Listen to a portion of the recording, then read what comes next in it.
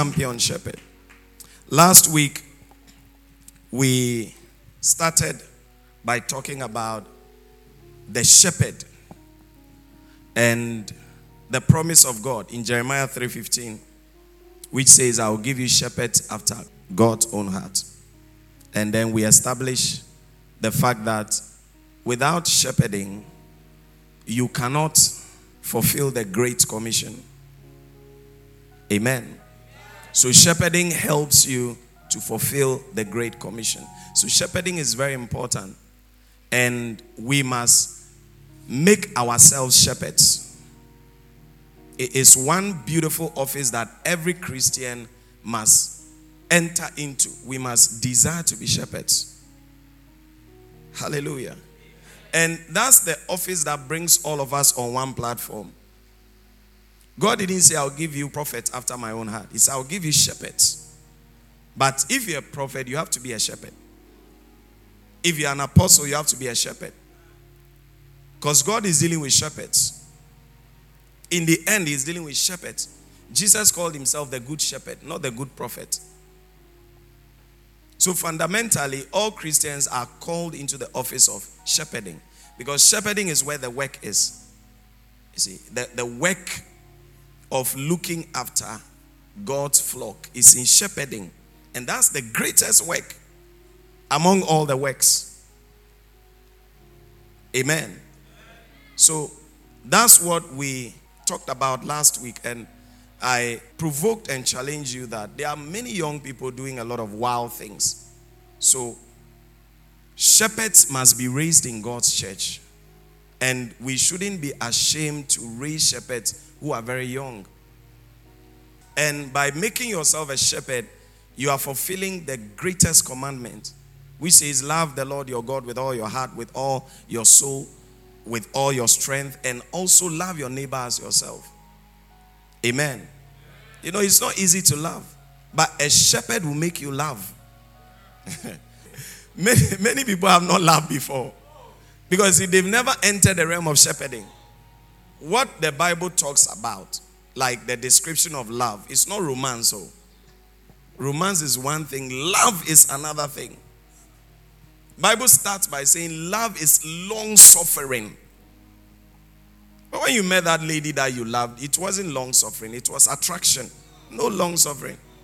It's attraction, it's dates, it's night without, I can't sleep without seeing you. There's no suffering in it. Amen. Yeah. If that's all you've known as love, you have failed the biblical test for love. But when you become a shepherd in God's house, you really have no choice than to love. Yeah. Bible says love is long. Shepherds suffer for long. Yeah. It's only shepherds who suffer. Even in natural relationship, when you are suffering, you say, well, I don't want to do again. Yeah, that's what happens. When the thing is entering the realm of love, the realm where now you have to be patient with the person. You have to suffer with the person. Most time, they withdraw. So that's where love should have started. So many people don't know love. They come to church, they don't know love. But if you are recruited into the work of shepherding, you will love. Amen. It's the assured way that will make you love. Some people are difficult to love. Yes, very difficult to love. But you see, because God commands it, you have to. I was telling P.U.T. Davis that when we were on campus, there was a gentleman called Rasnini. Now, Rasnini, before he came to school, he had learned so many wild things. Psychology, some things about the cosmic world. He's a younger, but his IQ was more than the lecturers. And because of his vast knowledge, he went into marijuana smoking, and he didn't have guidance. So the guy was addicted to marijuana. And the guy will bath once every semester. Yes. Yes. That's when he's coming to school and when we are going home. That's the only time he will bath. Yeah. He used to sleep at the JCR. The JCR and all of that.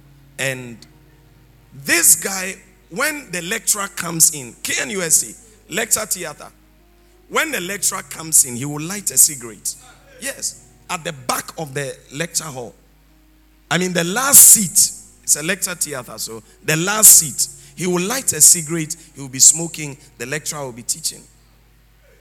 Very, very weird guy. Yeah. And nobody can say anything. Because when he picks an argument with you, you cannot win. Yeah. You cannot win. So everybody was running away from that guy. I mean, the Christian didn't want it to have anything to do with him. And then the regular guys felt that he's too abnormal. But I took it upon myself to close the gap with this gentleman.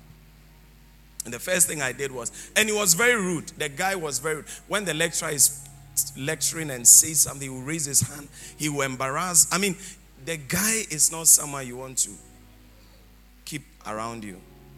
And because he suffered rejection for a long time, he felt that nobody loved him. Everybody is not real. You know, there are people like that. Yeah. It's purely because, you know, the world is so hostile. So sometimes it shapes you into believing things that are not true. There are many people that cannot receive love because they've not received love before. There are people that when you tell you are beautiful, they will say, okay, thank God. Hallelujah. Yeah. They will never be able to say, thank you. You see, because they feel like you are lying. No, it's not easy. Amen. Yeah. There are people, when you tell them you are very intelligent, they will say, you are lying, you are lying. You are lying. Stop that. Let's talk about serious matters. No, that's very serious. Amen. Yeah. That's how life can really shape people into believing a lie. And this guy, I drew him closer because when you go with the approach of the gospel, he won't listen.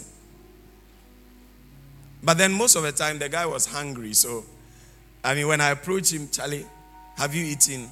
No. Then he will ask, you get food? Oh, I get plenty food. Charlie, let's go. That's the language he understands. You go to my room, I'll give him food. I will change his clothes. You know, I will leave my bed and allow him to. If the guy gets into your environment, like 100 meters, you begin to smell him. Yeah. Because he doesn't bath. You know. But my nicely laid bed, he used to sleep there. I had no place to sleep. I didn't know what I was going to get out of this guy, but I felt that what the guy lacked is love. The reason why he's hardened, he's behaving that way, nobody has really paid attention to loving him. That's all. It's not about trying to let him understand the Greek and the Latin and the Hebrew. You know. You see, it's sometimes the most powerful message is the message of love. Just love the person. Just love. He wasn't going to church for a long time, but I was still loving him. I will leave him on the bed at Charlie, I'm going to church. Charlie, all right. Charlie, but the food for your this, they make a take. Oh, you can go ahead. Until one day, I mean, he was so overwhelmed with love that I told him, oh, Charlie, today let's go to church. He said, why not? I said, okay, if you go to church, I'll give you my white loafers. I'll give you my shirt. He said, oh. Then he dressed up and we went to church. And the guy became committed. Unfortunately, one vacation, he fell into bad company and he died. The guy died immediately after university also. But the assurance I have in my heart is that Rasnini is in heaven because he received Jesus Christ. Yeah. So, shepherding makes you love by force. You see that now you are loving according to what God said. No interest. That interest-based love is not the love God is talking about. You are loving the person. You are following the person around. You are sending the person money because in the end you want to marry the person. So that's not love. That's common interest. The person is cooking for you. You are also sending the person. There's no love. Hallelujah. It's a transaction. The person makes you happy. You also make the person happy. So when you see the call, you're excited. So I love this person. It's not true. Are you following what I'm saying? Bible says love starts with long suffering. The beginning of love, no, is what? Yeah. And the beginning of shepherding is long suffering. Amen. Anybody who has done shepherding work in this church, you start the Sunday morning with long suffering, with stories.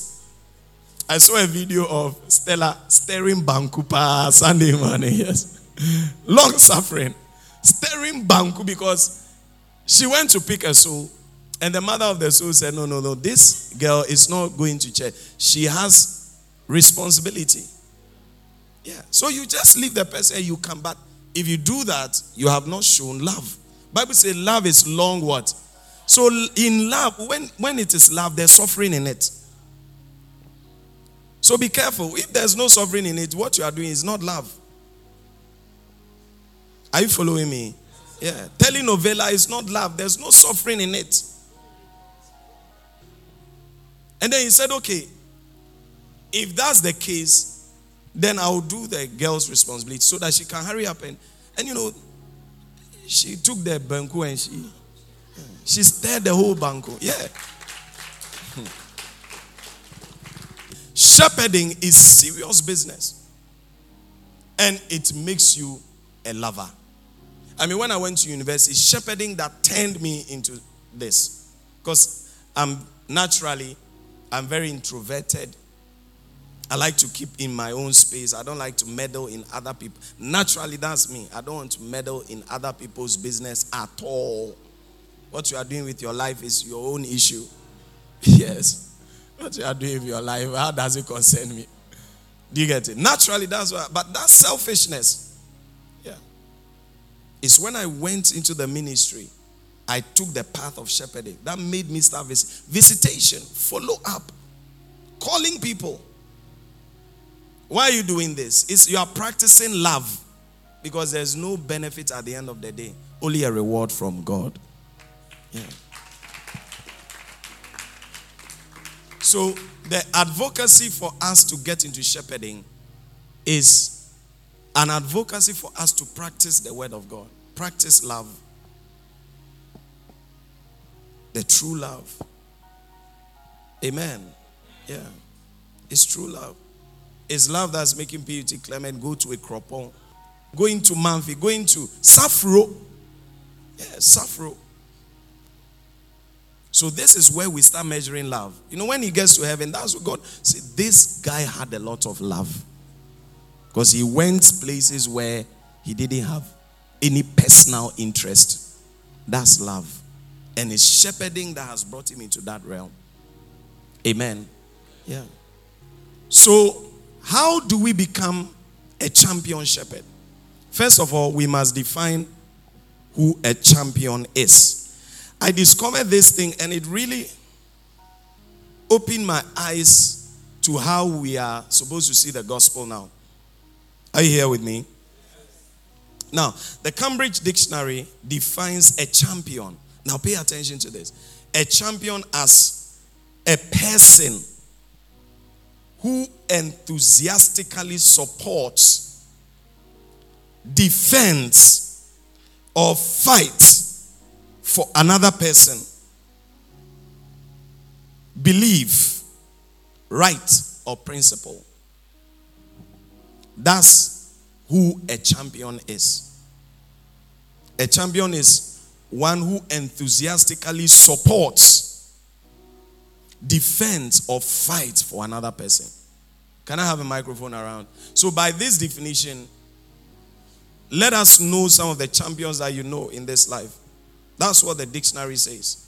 A person who enthusiastically supports, defends, or fights for another person, his belief, right, or principle. Who is picturing a champion right now? That's what the dictionary defines as a champion. Can you give me a scenario of a champion per this definition? Okay, Pastor Jesse is here. A person who enthusiastically supports, defends, or fights for another person. What comes to your mind? This champion. Thank you very much, Apostle.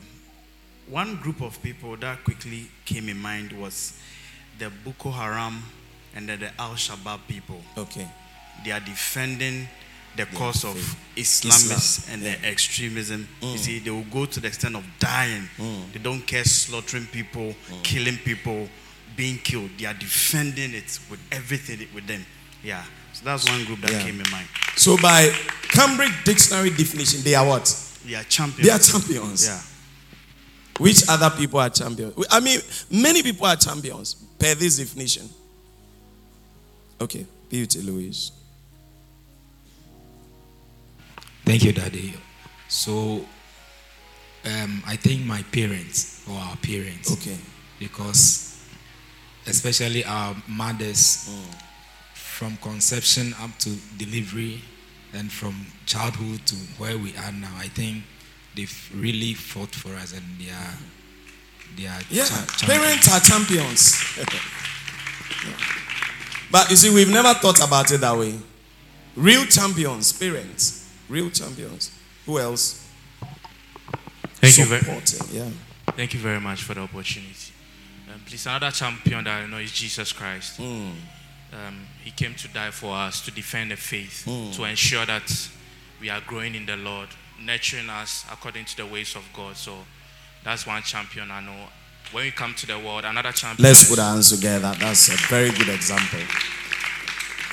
Another champion I would like to add is Martin Luther.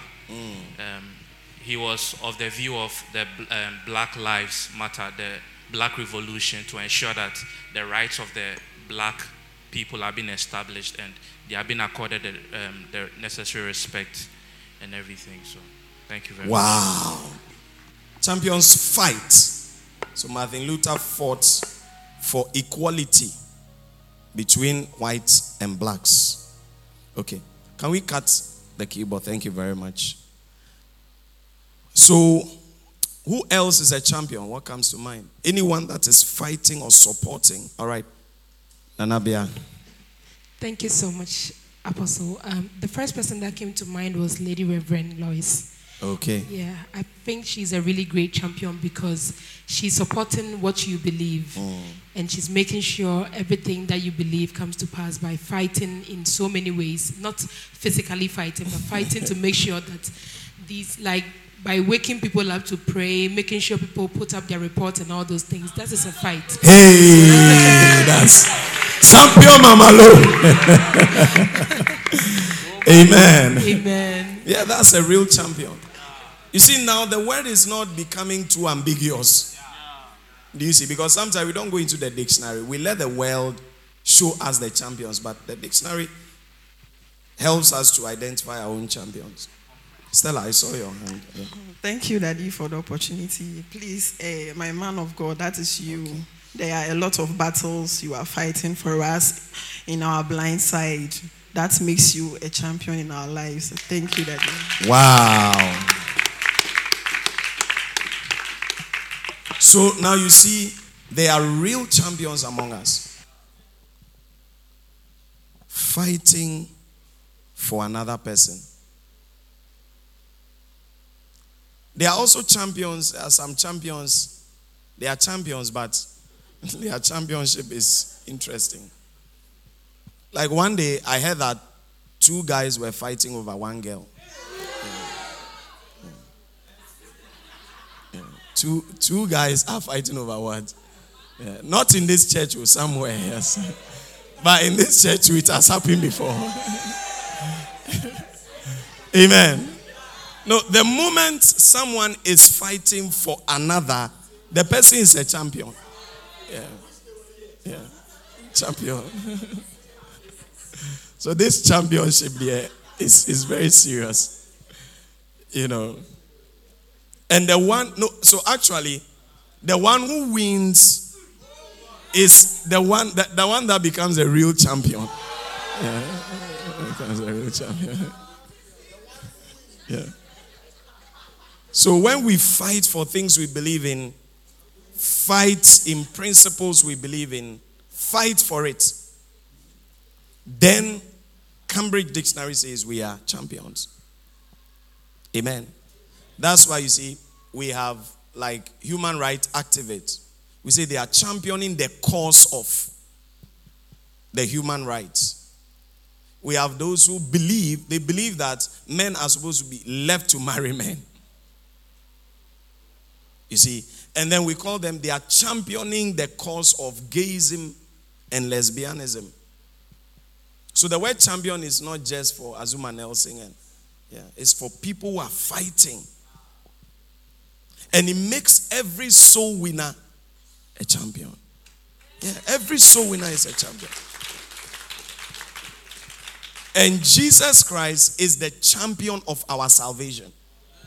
He came down, conquered every force of darkness, fought everything that resisted him, went to the cross, died, resurrected again, and saved humanity. Yeah, that's a real champion of our salvation.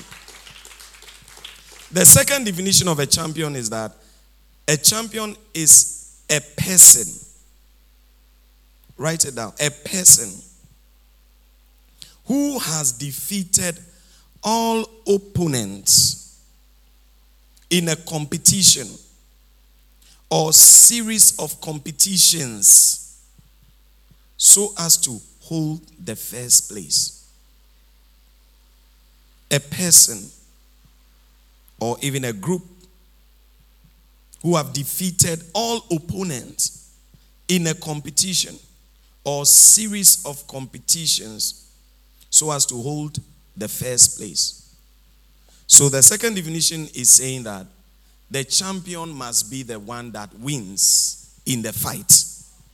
But the first definition, the Cambridge Dictionary, is saying that the moment you are fighting for a cause, you are a champion. And that's what I explained. Championing the cause of something. You may not have won it.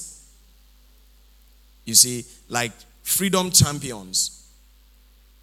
They may not have had that freedom. The Big Six, they were champions before Ghana had independence. And then the second definition says, when you win, that's when you are a champion. Now, this is dictionary definition. And so what we learn from that is that a champion, therefore, is someone who fights. If you are a champion, you must be a fighter. A champion is someone who fights or competes to win. So the fighting must lead to winning. If you go to school, you write exam, you pass all your exam. On the graduation day, the perfect word for you is champion. Yeah, champion. You've won because it was a competition. But when we look through scripture, give me 1 Samuel 17:23. There was one person who was referred to as a champion. All right, let us read together. Ready, go. As he was talking with them, Goliath, the Philistine champion from Gath, stepped out from his lines and shouted his usual defiance, and David heard it. So one of the few people that were described as champions in the Bible was who? Goliath. He was called champion. In fact, the King Saul said that this guy has been fighting from his youth. And one characteristic of champions is fighting. Amen. Yeah. So Goliath was referred to as what? A champion. But many Christians have not seen themselves as champions. And many shepherds have not seen themselves as champions. And that's what the Holy Spirit was bringing to my mind, that when we talk about real champions, we are talking about champions in the kingdom of God. God has champions. And we need to begin to see it that way. Now, let's go and look for God's champions. 1 Corinthians 9:24. 1 Corinthians 9:24. Let's go and look at God's champions. Now, Paul is the one that opened our eyes to the phenomenon of being a champion as a worker in the ministry of God.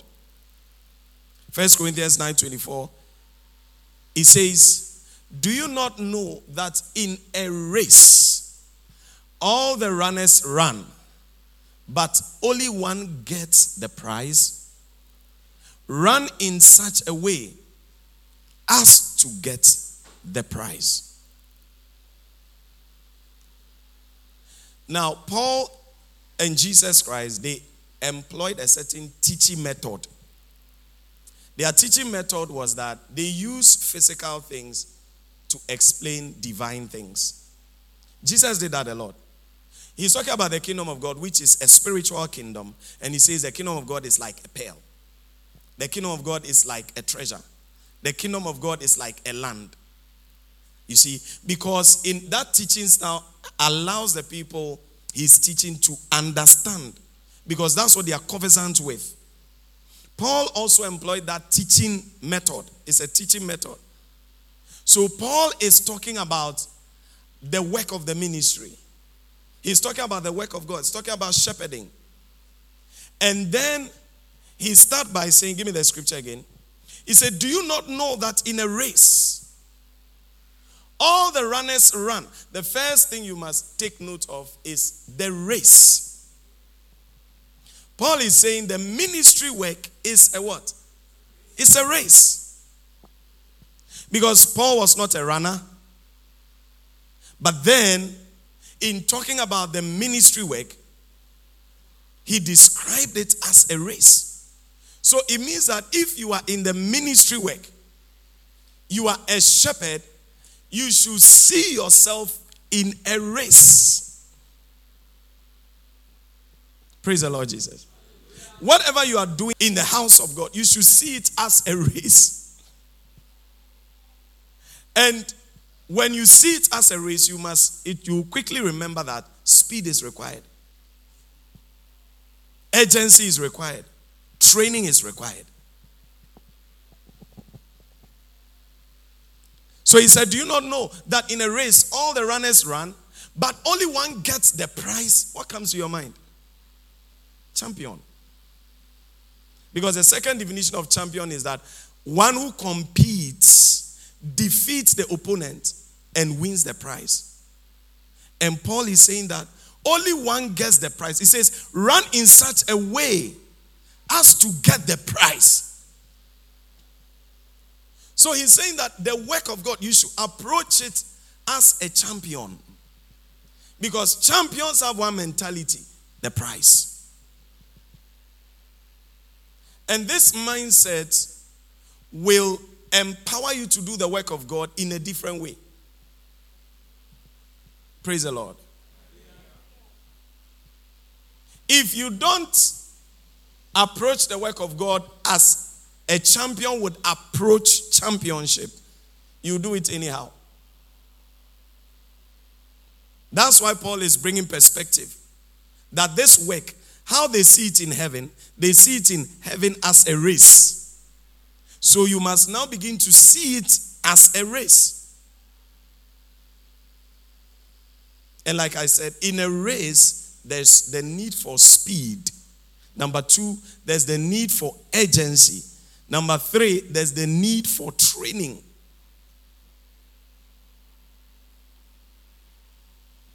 Say we are in a race. Now, 2 Timothy 4, 7-8. He gives us more clarity. Now, he turns the whole conversation to himself. This is Paul. Paul was a shepherd. He was actively involved in the ministry work. Church planting, visitation, follow up. That was his main work. Visiting the church in Corinth, visiting the church in Ephesus. That's his main work. He was a church man. Now, look at how he's describing his work. He said, I have fought the good fight. He didn't say, I have preached the good message. But much of what he was doing was what? Preaching. But then as he's describing preaching, a divine work, he's describing it as a fight. That's the champion mentality. If you don't see soul winning as a fight, you think soul winning is like Oh, it's a friendship thing. Oh, why don't we go to church? Oh, I don't feel like. Okay, next week. Champions don't have next week. Champions have their eyes fixed on the prize. There's no turning back. I watched a video of a person in a truck. And he took off. When he took off, it was a 100-meter race or so. When he took off, he was doing well in the lead. And then he had a muscle pull. And then everybody bypassed him. So they finished the race and he was on the floor. Then he saw his father running towards him. Then he got up, put his hands around his father, and he began to limp. He denied the medics from carrying him off the racing track. He wanted to cross the finish line before they treat the muscle pull. Why? That's how champions are oriented. Until a champion crosses the finish line, they are not backing down. So Paul is telling us that in the work of God, we need a championship mentality. And that's the only way we can become successful in the work. Christians need a championship mentality. He said, I have fought the good fight. I have finished the race. Now, he's describing the work of God first as a fight, second as what? A race. Hallelujah. He said, I've kept the faith. That is obvious. Because the work of God is about faith. Go to the next verse. He said, now there is in store for me the crown of righteousness. You see? The crown of righteousness, which the Lord, the righteous judge, will award to me, not to us. Not to what? Us. Do you know that in a race, sometimes two countries can be represented in one race? But the one who wins has won for himself. Like sometimes when they are doing a 100-meter dash, Usain Bolt is here, there's another Jamaican. But when Usain Bolt wins, they don't say we have won. They say Usain Bolt is the fastest man on earth. Yeah. But you see, the other one will go and put his hands around and they will do the flag and, oh, Jamaica has won. It's not Jamaica who has won. It's Usain Bolt who has what? Won. They never say that Jamaica is the fastest runner in the world. They say Usain Bolt, he has a name. So we may be in one church, but not all of us are winning. The race is individual. I have fought a good fight. I don't know about you. But me, I am fighting. It's personal. Tell your neighbor it's personal. Yeah. It's personal. Give me the verse again. He said, there is a crown. Now there is in store for me the crown of righteousness, which the Lord, the righteous judge, would award to me on that day. And not only to me, but also to all who have longed for his appearing. So as many people as would fight and win, there is a crown. What picture is he painting? Now, when you are reading the Bible, you have to understand context and setting. He's not speaking out of the blue. Remember, I said that Paul teaches with a certain teaching method. He uses his environment to explain divine reality. So what was happening in his setting, his environment at the time he was writing this to Timothy, that's what he's drawing the reference from. As I was talking in the beginning, I talked about Ghana's economy. I talked about Uncle Oforiata. I talked about, I talked about the president. You see, I'm using what is happening around to explain a divine reality. In the time that Paul wrote this letter to Timothy, something was going on. So he was writing by taking a certain inference from an activity that was going on. That's why he used the word fight. He used the word race. So what was going on? In the Greek environment, there was a town called Isthmus. All right? Isthmus. Now, Isthmus is a town that is very close to Corinth. And in Isthmus, every 2 years, there's what we call now as the Olympics. Right? There was a version like that in Isthmus. And every 2 years, what happens is that the people come together, and then there is wrestling, there is boxing, there is javelin throwing, and then there is running. And then the winner. Oh, you didn't open it. You removed the rubber, but you didn't open it. Okay, put it at the back. Yeah. Thank you. Put your hands together for him. This is how it's spelled. Isthmus. I know someone has written East. The person is very too known. Very too known. I know someone has written. He will not wait for the teacher. He's written this. Please cancel it. Okay? Cancel it. Those who were patient, they've seen the right thing. So this is Isthmus near a place called Corinth. Are you following me? So the Isthmus people had what we call the Isthmian Games. Do you see it? Isthmian Games was happening in Isthmus. And Paul, the setting was that this was the most powerful activity that was going on in that environment at the time. I mean, when the Isthmus Games is up, nothing gets the attention of the people than this. Everybody goes to the stadium to watch people running, people fighting and all of that. And then the winner is given a crown. Show me the crown. The crown is not, these days they give a trophy. In those days there was no trophy. But in those days there was what? Crown. This crown is made of the olive tree. So the winner gets this. That's why you see when you look at the Olympics symbol, it is this in many rings. It is a crown that has been put. That's how they got the Olympics. The Olympics was also going on at that same time. I mean, the Olympics came from the Greek people in a place called Olympia. That's another city. And that was happening every 4 years. But the Isthmian Games was happening every 2 years. And the main activity of the Isthmian Games was the race and the wrestling. People would gather to see two men fighting. And then the winner, they will put this plant on their head. And,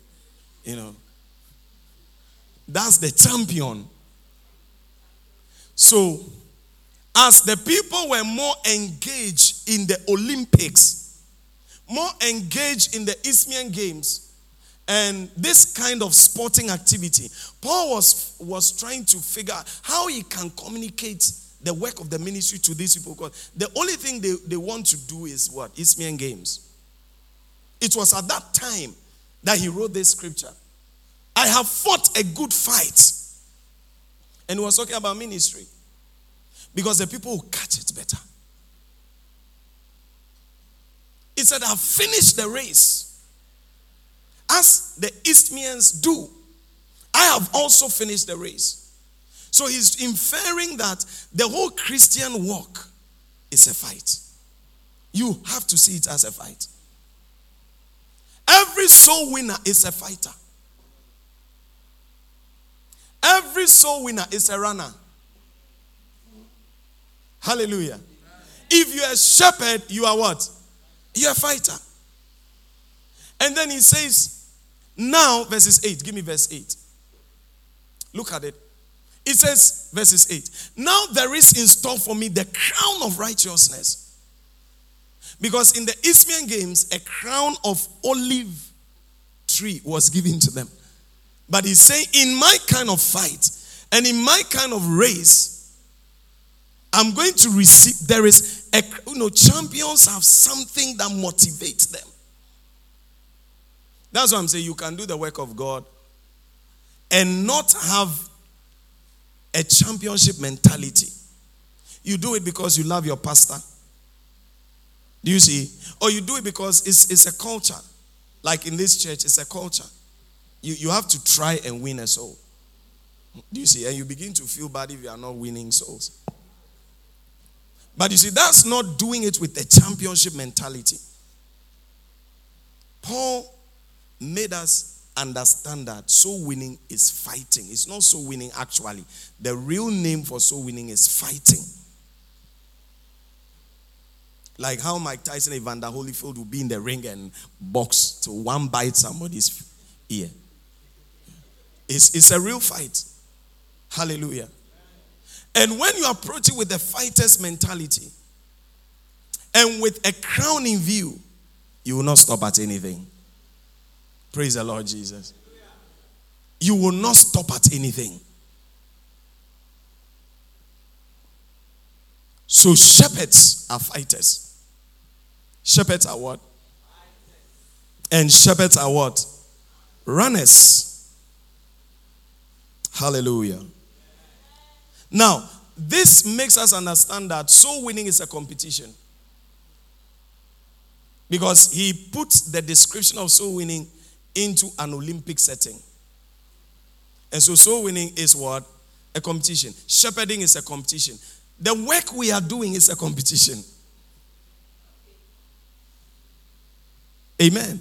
We are not just having fun. The heavens see us as people who are competing, and there's a prize for each and every one of us. There's a prize. And we must lift our head through revelation and knowledge to understand that when we get to heaven, people would see their crowns. It will not be given to them. Because they didn't even have it in view. And so they approach the work of God in a very passive way. But there's a crown for us. Hallelujah. Now, who are we competing against?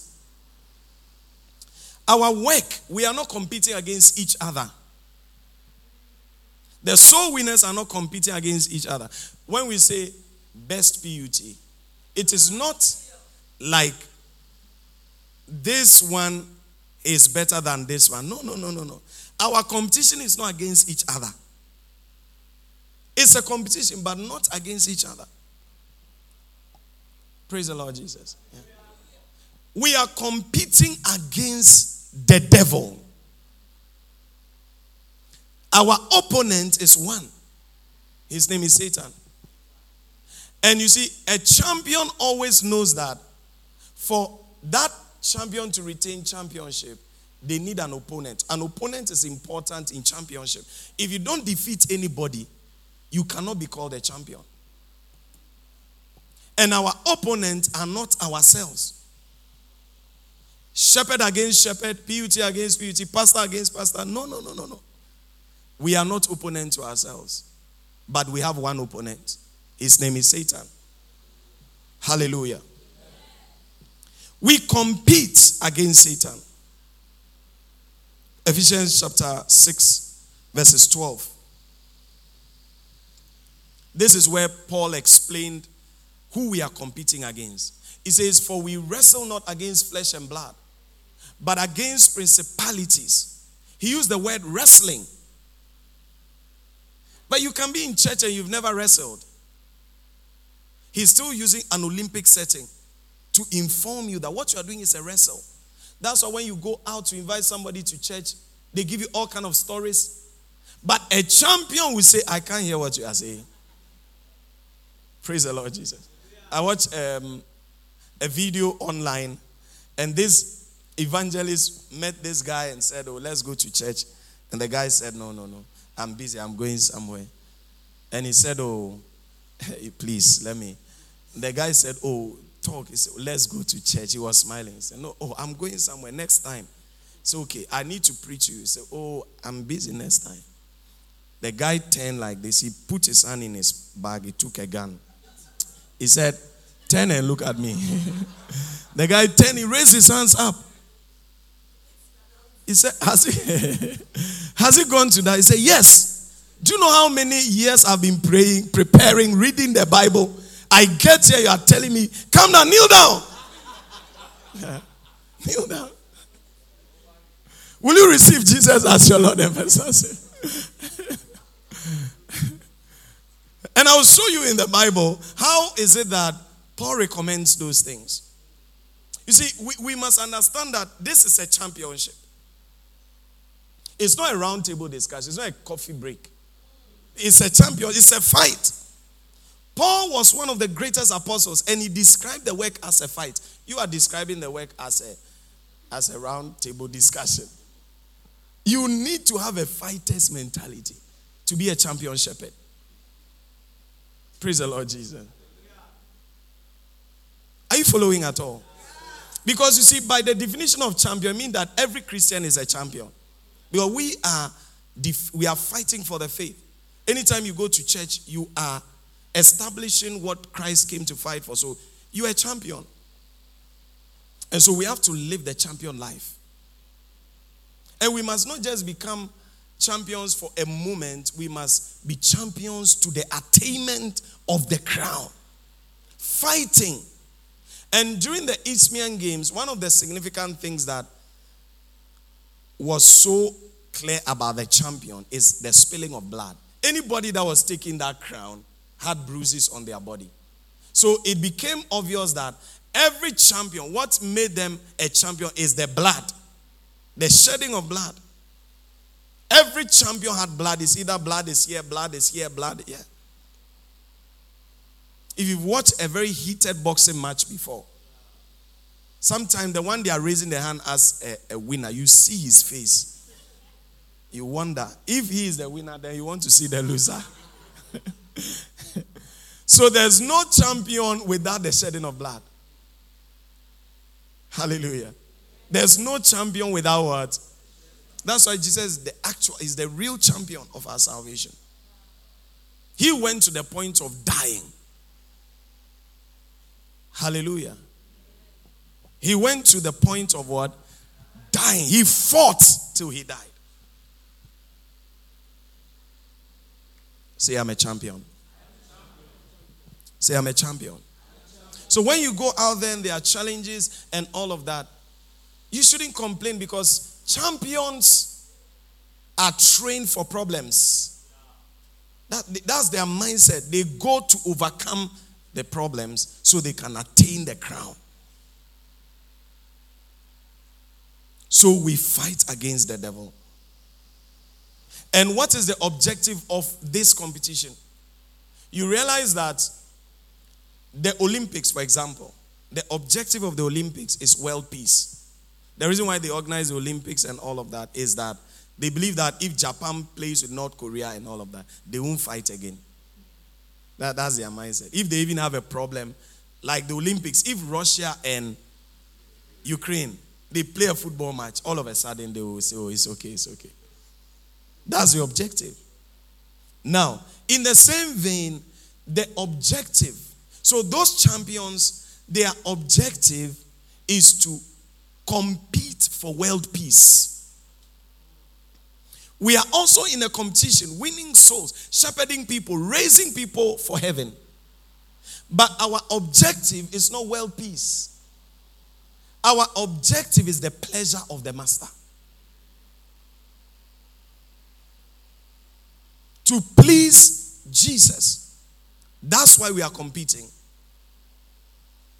And when the soul is won, we have actually triumphed. Praise the Lord Jesus. We have triumphed. That's why the book of Daniel talks about who we are in the heavens.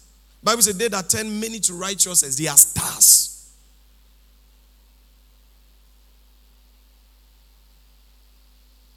Shout, I'm a champion. So our objective is to please the Lord. Jude chapter 1 verse 23. Jude chapter 1 verse 23. Look at the words that Jude is using concerning soul winning or the work of the ministry. He says what? Rescue others by snatching them. Snatching them from the flames of judgment. So, by the time, you are talking to somebody, let's go to church, receive Jesus as your Lord and personal Savior. You think you are just helping somebody. The biblical term that is instruction given to us is to snatch. And snatch requires force. Hallelujah. It requires what? Force. Champions exert force and energy. And the work of God is not diplomacy. He didn't say, persuade them. He said, rescue them by snatching them. Have you snatched someone before? Yeah. Snatch them.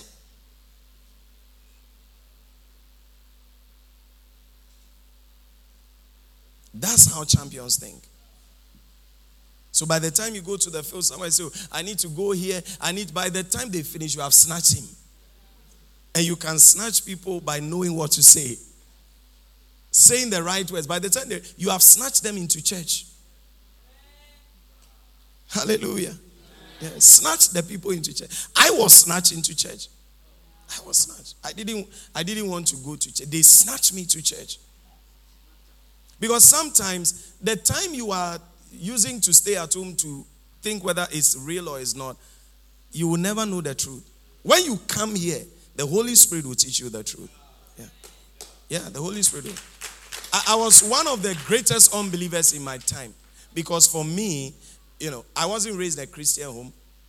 I never saw my parents go to church. I never saw them Sunday. Sunday is not a day we go to church.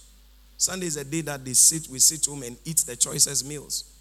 And when I was growing up, anytime a preacher came on the TV, my father would change the channel and install the preacher. He sowed that seed into me. So sometimes your unique orientation is giving you a certain perspective. So I grew up not having any church experience. I remember when I went to live with Nana Biadems. I'm telling you that when I went to live with them, Saturday night, I went to Desperados. I was in SS. I went to club Saturday night. And I came Sunday morning and she came to open the partner in crime came to open the gate for me. I arrived around 4 a.m. She came to open. So but she was going to church.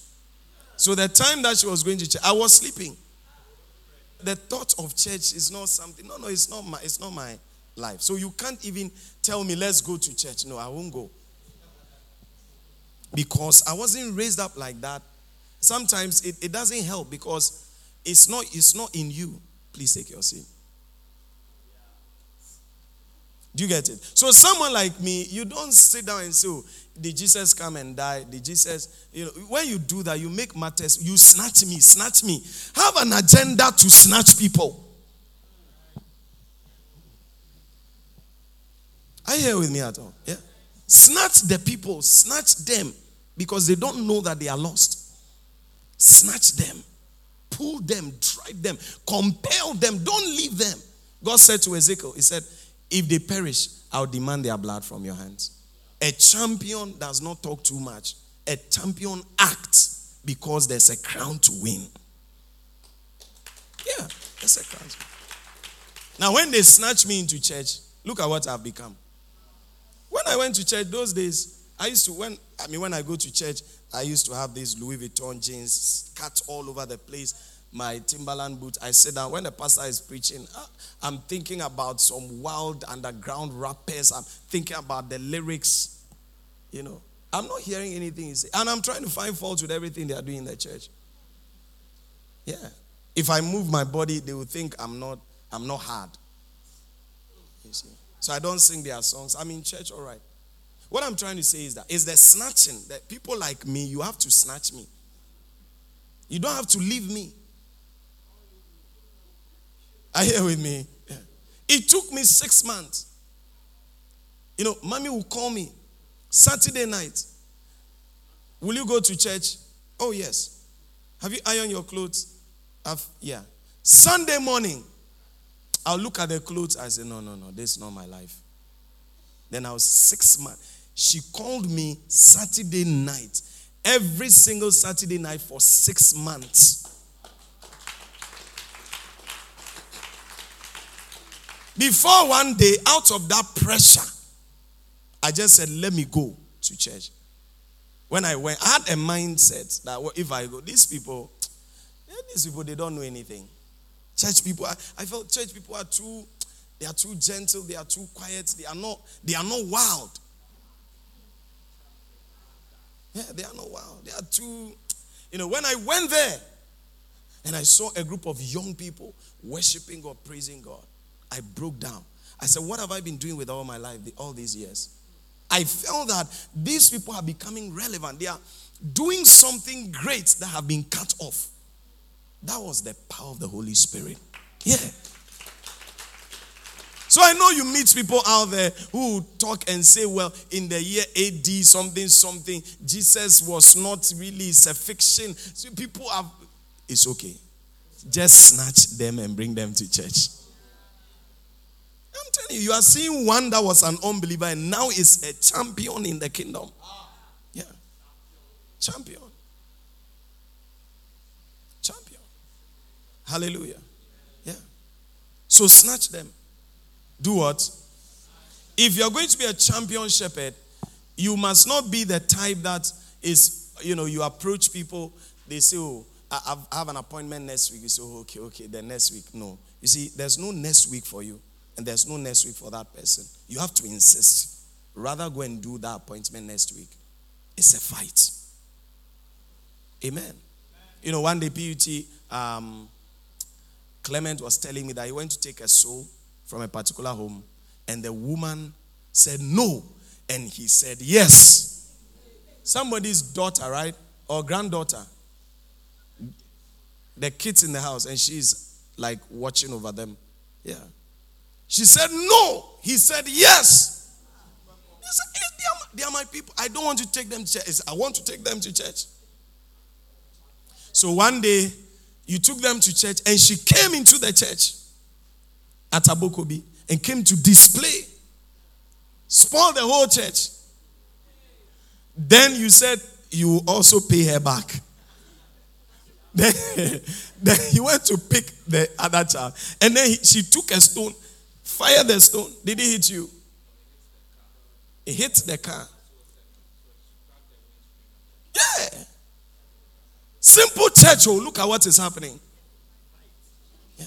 Simple church. That's why Paul said that it's a fight. If you have not experienced that fight, it doesn't mean it's not a fight. Oh, it's coming. Yeah, it's coming. You see, once you're a champion, you see, champions, if you're a champion, the fight is what makes you a champion. So if you're a champion, fight is not coming, you are not feeling okay. Yeah. Champions like the fight. Amen.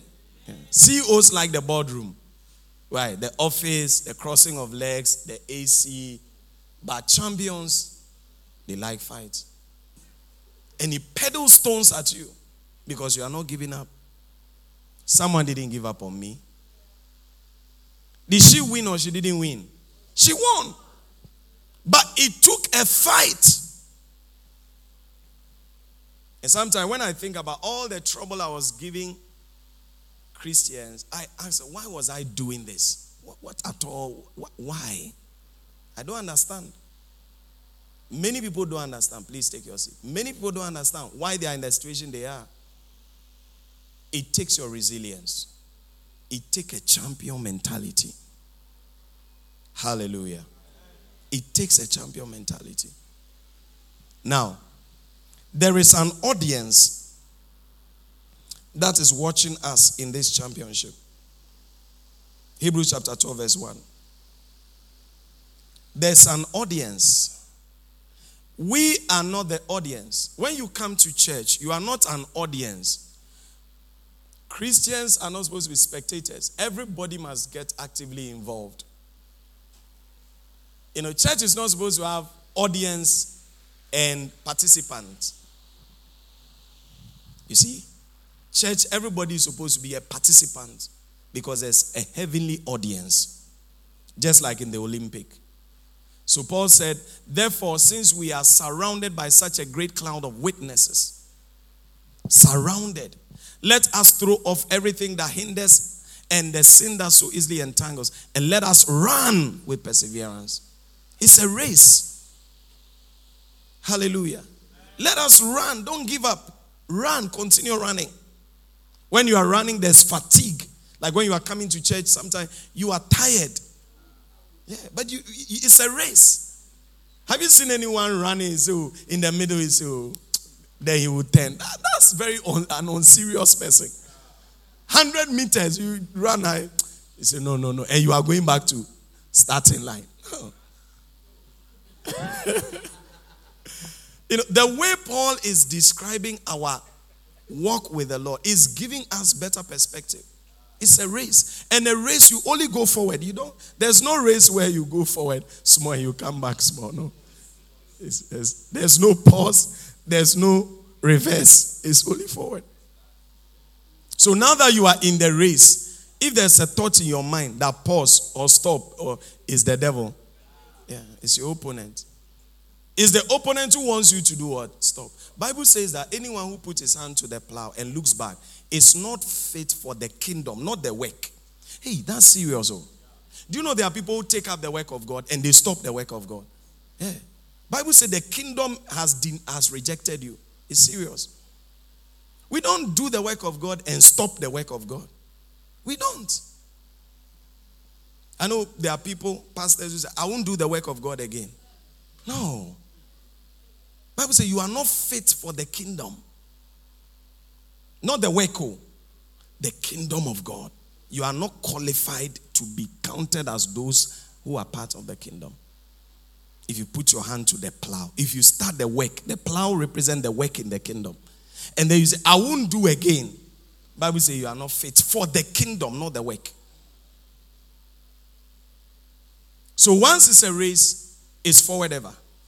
Is what? And the Bible said that there is a cloud of witnesses. Show me that picture of the cloud with those racing. It's so beautiful. So, there are some people in the church, they give fans best PUT, then they will go and post it on their status. Bible said there's already a cloud of witnesses, and you are not part. Amen. SFTK, there are people who will not go, but they will give fans to those who are going. Look at it. This is how the whole thing is looking like. Can you see it on the screen? Yeah. We are, all of us as Christians, we are on the tract. The cloud of witnesses is the audience in the stadium. In the cloud of witnesses, we have angels, we have Apostle Paul, we have Apostle Peter, we have James. The Bible says they are cheering us on. That's my boy. That's my girl. Yeah. That's my boy. There's no other championship. When they are playing the football, maybe boxing at Olympics, there's no cloud of witnesses. So there's a physical audience. Our Olympics, we have our own Olympics. It is soul winning, it's shepherding, it's church planting. It's the work of the ministry. That's our Olympics.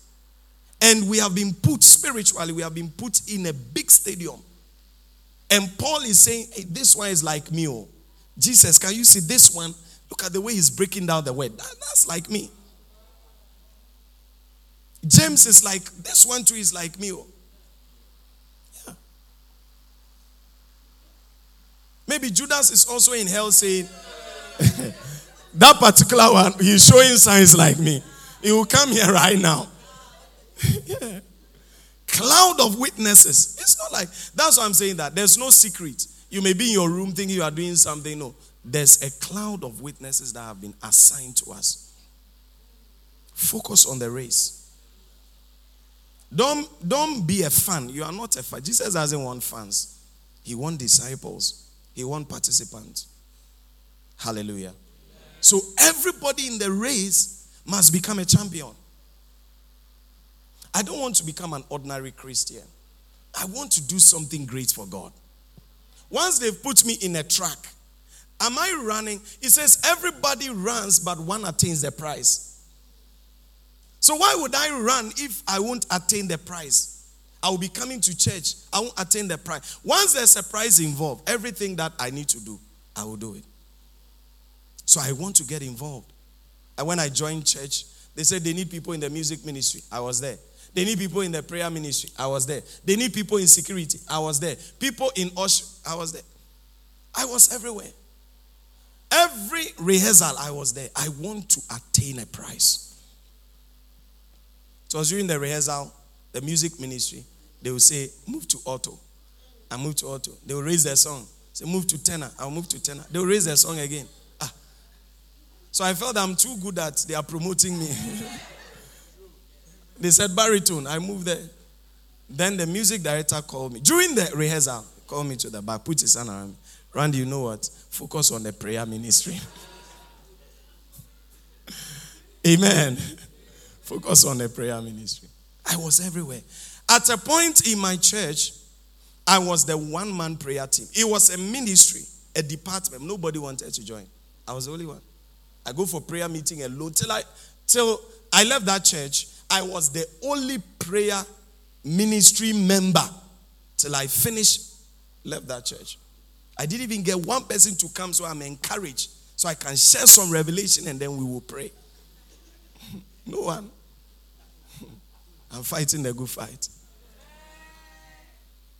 I remember I called all night. I encouraged, it was a youth church. I encouraged all the young people, let's do all night. I'm going to lead.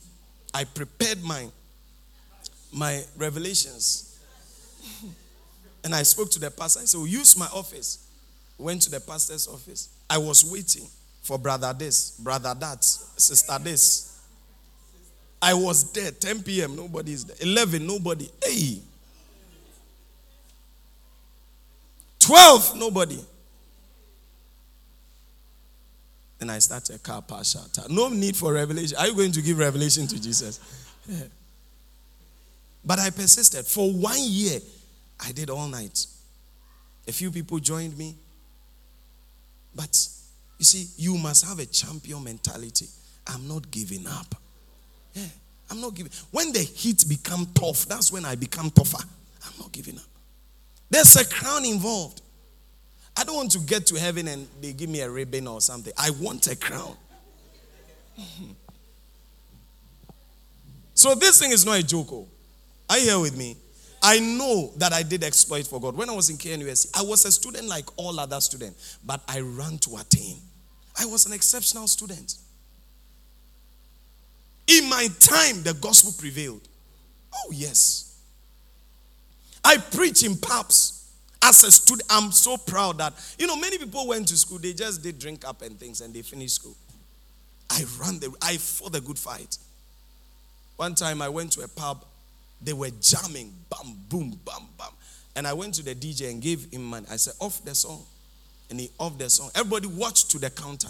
And I said, I came to preach. I'm a student like all of you. You are drinking your lives away. You are smoking your lives away. Jesus is coming soon. Jesus loves you. Yeah. Yeah. It's a fight.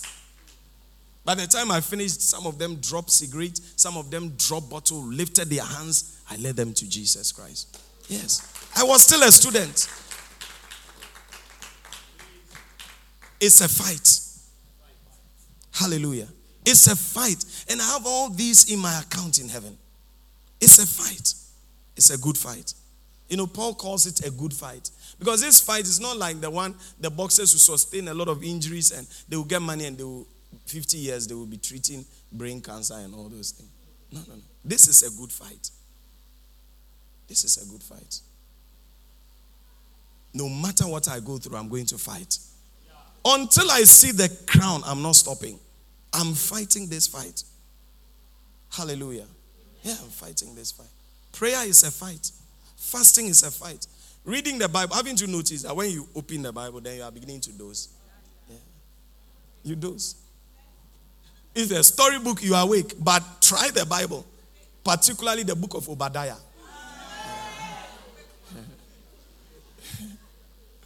You will sleep right now. If you try and go to Nahum, you cannot understand anything. Amen. Yeah. Put your legs in water and open the Bible. It's a you must win this fight. Hallelujah. You must win the fight. Say, I'll win the fight. C.S. Lewis said this: if you are continually stirred and you fail to act, the time will come when you will be unable to act. He said, if you are continually stirred and you fail to act, a time will come. You want to act, you can't act. There's a grace period for everything we are doing here. When God is calling you and you say, wait, I'm coming.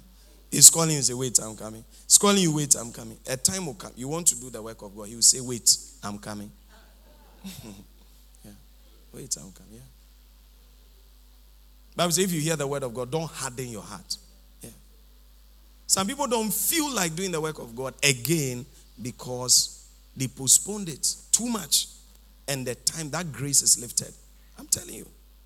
They have interest in so many things, but not the work of God. You don't have interest in prayer again. Prayer becomes so difficult because you kept pushing it away. When we're inviting you to prayer, so it's not time. It's not time. Until you are not able to pray again. But champions fight. Hallelujah. Now, as I bring this to a close, I have about 7 characteristics of champions. I'm going to give you one and then close the meeting. The first thing that you need as a champion. Oh, thank you, Holy Spirit. The first thing you need as a champion shepherd. What is the characteristic of a champion shepherd? What does champion shepherd do? Now, before I give you that, our strength as shepherds is in our ability to retain the sheep. Write that down. Our strength as shepherds is in the ability to retain the sheep. John chapter 6 verse 39. John chapter 6 verse 39.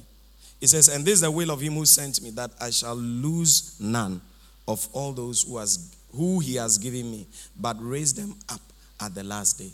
Wow. So a real champion shepherd will not lose. You know, there's something about the sheep. The sheep is such that they like getting missing. But our strength as shepherds, if you are a leader in church, you are a Christian, you must not lose. When God gives you a friend, you must not lose that friend. That's what shows that you are a good shepherd. 1 Samuel 17, 34 to 37. David also exemplified this. Bible says 1 Samuel 17, 34 to 37. It says, but David said to Saul, your servant has been keeping his father's sheep. When a lion or a bear came and carried off a sheep from the flock, I went after it, struck it, and rescued the sheep from its mouth. When it turned on me, I seized it by its hair and struck it and killed it. David was a fighter. Killed it, yes. Amen. So there's killing in championship. Amen. The opponent is Satan. He must die. So that you will win. And that's the case he made to Saul before Saul said, go and face Goliath. The case he made is that I'm a good shepherd. So let me go and beat someone who is tormenting the whole nation. Wow. He used his shepherding CV to go and fight a military operation. Because you see, Saul understood that the moment you are a good shepherd, you are a military person. If you can do the shepherding work well, keep sheep, follow up on sheep, that whole work gives you a certain deep intelligence about human beings. They allowed him. So by being a shepherd, you are gaining a wisdom. You are gaining a divine wisdom. Hallelujah. The first characteristic of a champion shepherd is that the champion shepherd has the discipline of prayer. The champion shepherd has the discipline of prayer. Hallelujah. The discipline of prayer. Every champion must have the discipline of what? Prayer. It's one thing about champions. I believe that every champion understands this principle. Whether football champion, wrestling champion. I mean, during football matches, they pray before it's the first thing. His father was a coach, one of Ghana's best coaches, Coach Herbert Addo. That's his father. He coached Kotoko, coached House of Oak, coached Ghana Black Stars. Yes. Yeah.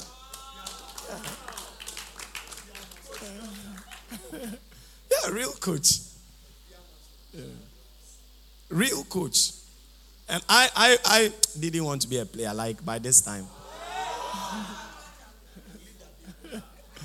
Because they were coming home. Don Botte and all those. They were coming home.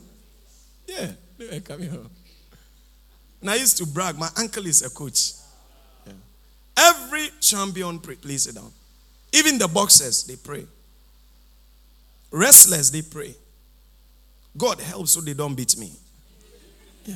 Every champion prays. So a champion must have the discipline. If you are a champion, even if you want to be an academic champion, I've seen most of the people who went to school with who were top, like first class people. I'm not saying I was not part, but like, yeah, everything there's level. Amen. Yeah, there's level. Before the exam starts, though they are shackled, they will bow their head. Yeah, prayer is, it's a mark of champions. Those who are too known and they don't know anything, they will not pray. When they put the exam paper, they will be looking around. They won't pray. Because they don't have a champion mentality. They are looking at proximity. Who can I copy from quickly? Yeah. But champions are people who do what? Pray. Look at it consistently. Every champion you know, there's prayer in their life. Every failure you know, no prayer in their life. Yeah. So the first sign of a champion is what? Prayer. Yeah. The discipline of prayer. Are you learning something? So if we want to distinguish, there are shepherds here, but the champion shepherds are the people who are really praying. And let me tell you one reason why we need to pray, and then I'll close it. One reason why we need to pray. Number one, you need to pray for the opening of the blind minds of unbelievers and some believers to see the light of the glorious gospel. Write it down. You need to pray. I'm training you to be champion shepherd. So once I've said that a champion shepherd must pray, I must give you why you should pray and what you should pray. Every champion shepherd should pray that the people they are interacting with, their souls, their blinded minds, you see, will be opened to see the light of the glorious gospel. That's the first prayer point of a champion shepherd. We have church planters here, we have pastors, we have zonal pastors. Let me tell you what. Any person who wants to go and preach the gospel, who wants to go and do the ministry work, and does not understand this thing, will never succeed. It's not about preaching, it's about praying. You pray that their blinded minds will be what? Opened. Yeah. I'm going to show you something. Can I show you something? Are you sure you want to be shown something? 2 Corinthians 4, 3-6. 2 Corinthians 4, 3-6. This is, you see, this is the champion shepherd mentality. You must understand what is going on in the spirit. All right. PUT, DL, come. Please bring me the thing. Look at this scripture. Look at what Paul is saying. He says, and even if our gospel is veiled, It is veiled to those who are perishing. He's communicating something. Now bring me this. Stretch it, open it. What is a veil? A veil is a covering. The Bible is saying our gospel, the gospel in our mouth, the gospel we are preaching is not free. That gospel is not free. What he's saying is that there is an impediment to the gospel spiritually. Every gospel that you want to preach to an unbeliever, it is veiled. It's like when you are going to marry, you see that the bride is veiled. So you cannot see the bride unless the pastor say, open the veil before you can see. So you see that when the veil is open, suddenly the groom's face lightens up. Because there can be communication when the veil is removed. The Bible is saying that our gospel is veiled to those who are perishing. Have you thought about it? That sometimes you can meet an unbeliever and say, Charlie, hell is real. And they will laugh. Hell, crowd, there's Bob Marley, there's Michael Jackson. I want to go there. Have you heard it before? Yeah. It doesn't move there. It's like, oh, now hell crowd, they are dorsal crowd. Hey. You see, you have said hell. He had hell. But he's not catching the revelation. That revelation of hell is veiled. So it's not about what you are saying. It's about you understanding that champions remove the veil before their word will be heard, the way it should be heard. You tell somebody, don't fornicate. So this thing, we will pray for grace. The issue is that you have said the truth, but it's veiled. He doesn't catch, he doesn't understand the implication of it.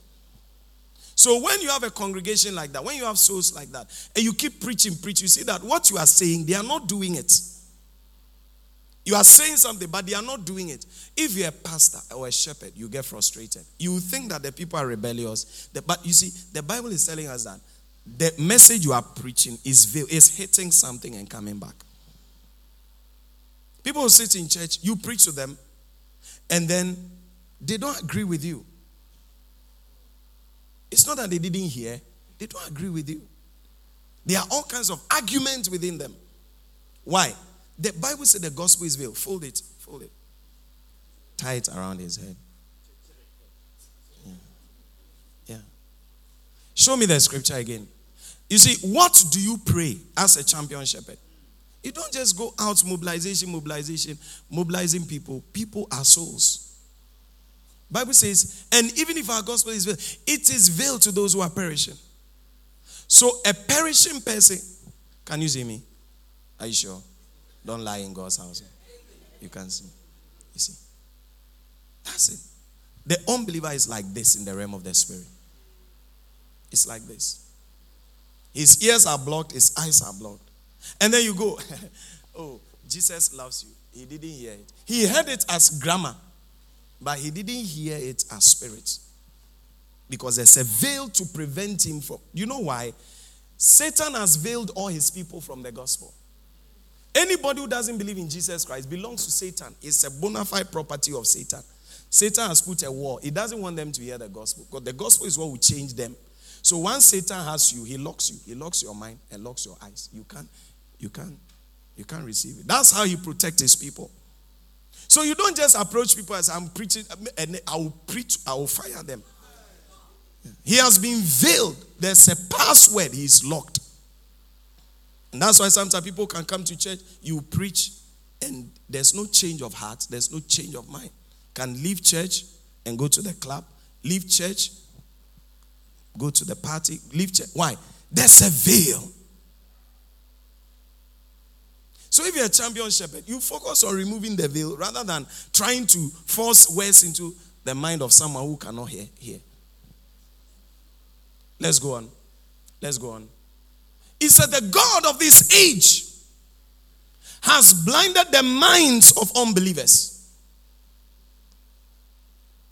Not the eyes, their minds. They are blind in their minds. When you say Jesus loves you, they don't hear it. Their mind is blind. You want to save such people? You need to remove the blindness. Look at it. He said, the God of this age has blinded the minds of unbelievers so that they cannot see the light of the gospel that displays the glory of Christ, who is the image of God. They cannot see the light of the gospel. He didn't say they cannot hear the words of the gospel. But let me explain this. He said the veil is on their mind. Okay? And yet he says, when you preach, they can't see the light of the gospel. The veil is not on their eyes, it's on their mind. But he says, when you preach, they cannot see. What sight is he talking about? Have you ever experienced this? That someone is talking to you, and then you say, I see. But he spoke words. Have you experienced it before? Yeah. So what are you seeing? Are you seeing the words? No. What you are saying, you say, I see. But what you are saying is, I understand. Oh, okay. I see. Okay. That means before he didn't understand. That's a point where the person must say, you see, that point is when the veil is removed from their mind. But until that, you bring them to church, you say heaven and hell, you say everything, their life will not change. Because you are not paying attention to the fact that before preaching, you must remove the veil. Before you kiss the bride, you must remove the veil. You can't kiss the bride through the veil. It's not done like that. So some people, when we are praying, like when we have shepherds meeting, 12, you see that they will sleep. They will sleep throughout the thing. And then they will wake up. I'm going to plant church. You see, what you are doing is very dangerous. You are disturbing all of us. Do you understand? What you are planting something, but it's not a church. You are planting rebels. You are planting disobedient people. You are planting all kinds of things. And I'm just giving you 1 year. You see, there will be a problem. There's a way to plant. Their minds are blinded. So a strategic church planter, a strategic soul winner, does not play with prayer. By the time you get to somebody, you see, the gospel is in us. Sometimes you don't have to be quoting the scripture. When you get there and say, do you know that Jesus loves you? Say, okay, it's true, it's true. You see, you have removed the veil before you said that. It has entered. Yes. You know, sometimes I get the feedback. So when I'm going, they are running away from me. When I'm going, I run. You see, because their minds are being veiled. Why would they not run away from you? Hallelujah.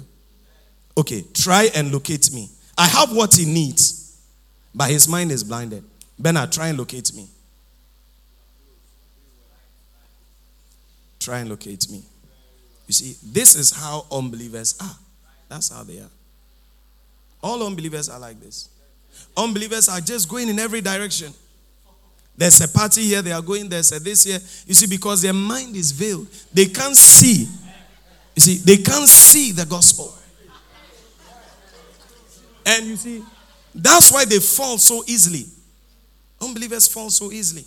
They fall to alcoholism, they fall to drunkenness, they fall to pornography, they fall to masturbation, they fall to everything. Because their mind is veiled. There's no light. So such a person, you see, I'm talking, but he's still not able to see me. Such a person doesn't need talking. He needs prayer.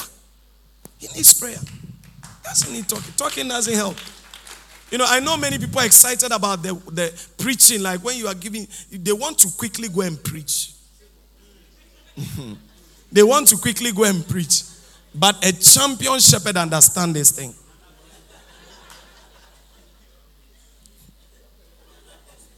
Are you following me?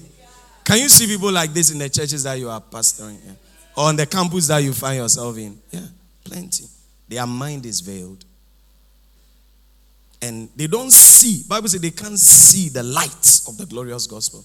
Some people think it's not necessary. There are people who think that the work of the ministry is not necessary. Hey, it's serious. Oh. Something that Peter died for. So what was Peter seeing that you are not seeing? Peter was crucified. He said, turn me upside down. And you are 21st century person. So it's not, this thing is not. That's why I'm telling you that the devil is really working. He's our opponent. Hallelujah. He's our opponent. And many people are being swept away. You go to our secondary schools, many people, they've been blinded. I pray that you will not be blinded. Yeah. Because before, I didn't see the essence of going to church. Before, I didn't see the essence of listening to the message. But I saw the essence in listening to Sticky Fingers, listening to all these underground rappers cursing God. I enjoyed it. You see, that's what tells you that this thing is a spiritual battle. So if you can't spend time in prayer, you can't do the work of God. The devil will be laughing at you. He has blinded them. Look at Paul. He fought the gospel. He fought the gospel. He was killing those who were preaching the gospel, accusing them. Until the Bible said he encountered light, and the light shone. The veil was removed. Because you see, the church was praying for Paul. He was their greatest persecutor. So they started praying. When you start praying, the veil goes. Yeah. And the people begin to see things clearly. So it's not about bringing the people to church. It's about praying for them first. Many pastors have become frustrated. People are not coming to church. People are not aligning. And you feel like, oh, I'm not called. You are called, but you are supposed to remove the veil. Yeah. Don't abandon the work. Remove the veil. So now remove the veil. Jesus loves you. Yeah. It's true. He sees it's so clear. It's so clear. No argument. Hallelujah. So that's the first thing, the discipline of prayer. And praying that the blindness. So when you are praying, oh God, let the blindness be removed. Let the blindness be removed. Every person I'm going to talk to, every blindness on their mind, let it be removed. Give me back the scripture. Let it be removed. Let it be removed. In the name of Jesus. You mentioned your name. The God of this age who has blinded my friends, I bind him in the name of Jesus. I pray that let the blindness be removed from the mind of my uncle. When I meet him again and I preach the gospel, may that blindness be removed. May he see it. I prayed for my father 4 years. My father said there's no God. I told my father, Daddy, because those times I was a leader in church, my eyes are open. I said, Daddy, God will forgive you your sins when you confess. He laughed. He said, it's not possible. God can never forgive anybody. Yeah. He said, it's not possible. He said, I will continue to sin because God is just lying to us. Yeah. He wants us to stop sinning. Then last minute he will come and, that's what my father said. Last minute he will come and judge us again. So I know him. I will sin and then he will judge me. So you can see that, no. A spiritual blindness. It's not, that's why some people don't argue with them. Please. Shepherds, please. You have not been called to argue. You have been called to win souls. Do you understand? Yeah, it's not an argument. You talk to the person and say, no. It's okay. But then put the person on your prayer list. Every 12 mention. It's so powerful. Pray the blindness should go. Don't be angry. It's prayer. When a pastor or a shepherd stop praying, the church start going down. Then he will start thinking that it's not working. It's a spiritual thing. It's a fight. When you stop fighting, it is said that cowards die many times before they are dead. This church, when I stop praying, it will vanish. The church will remain 10 people. Not that God doesn't want us to do the church. The person leading the church has stopped praying. Since we came here, I've been praying every day. There are pastors who have been sleeping at night. You can't have people. You came. Do you know why you came here? It's not because you like to come here on Friday. We have interceded for you. Sweat on the altar. That's why you must. If you love that your friend, please make them a prayer point. I prayed for my father 4 years. One day my father walked to my room. I was in the university. He walked to my room and said, I can see you are fasting and you are praying. Because anytime I leave money there, you don't spend it. And he said, if I'm the reason why you are fasting and praying, you fast till Jesus comes. Because, my father said, because I will never change. I couldn't understand it. But it doesn't discourage me because I'm a champion. You see, I must win this battle. Yeah, I must win this battle. I prayed and prayed. My father, he said, this is how he said, I will never attend a church I'm older than. Principle number 1. Number 2, there's no God. Number 3, because his father was a fetish priest. He's never been to church all his life. So such a person, how do you preach the gospel to them? He believes in voodoo power. That's what he saw. Growing up, he grew up with the idols. And you are telling him about Jesus? His father, my father's father, could jump. He stands at one place. He's from this town. They will tell you. He will jump and he will be on the roof. Yeah. No. The guy was so powerful. Yeah. My father's father, when they are cooking, like they cook goat in a pot, it will be boiling. Then he will put his hand in it and remove the goat and be chewing it. Yeah. Oh, if we close, you can go and knock. Pastor said this, that. Is it true? Yeah. He was too wild. Too wild. But another spirit was using him. And my father grew up believing in that spirit. And me, that I'm a student, what power? At that time, powerless student. What am I going to show you? So when he says he doesn't believe, he has a point. But that point is a point of view of the devil. It needs to be cleared through prayer. I prayed consistently 4 years, fasted consistently for. You see, you don't know the value of a soul until you have labored to see that one soul turn to Jesus Christ. It was after many years that I came here. I was talking to him. Then he began to cry. Yeah, I've never seen him cry before. That was the first time. Very stubborn, very hard. God forgive me for calling my father stubborn. Yeah, very hard though. And he's the masculine orientation type. He doesn't believe in women. He doesn't, like me, when I'm talking to my big sisters, I'm the only male. I have 2 big sisters. When I'm talking, you say that I am becoming weaker. I need to be a man. I need to isolate myself. When I talk to women, I will become weak. Yeah. That's how strong the man was. He doesn't believe anything. That's when I know the power of prayer. The prayer of a small boy can change the unbelief of an old man. Yeah. But the words of a small boy may not change anybody. If you can be committed to prayer, things will change. Hallelujah. Some of you, God has given the responsibility to pray. Some of you must pray for your pastors. Some of you must pray for your fathers. I'm telling you, pray that they don't move away. There are implications. If I stop the work of God, there are implications on my children. I'm telling you. I abandon the work of God. I have removed their covering. I'm telling you. But it takes prayer for someone to continue pursuing the work when things are difficult. Am I communicating to you at all? Yeah. So pray. Love prayer. Because without prayer, that veil cannot be removed.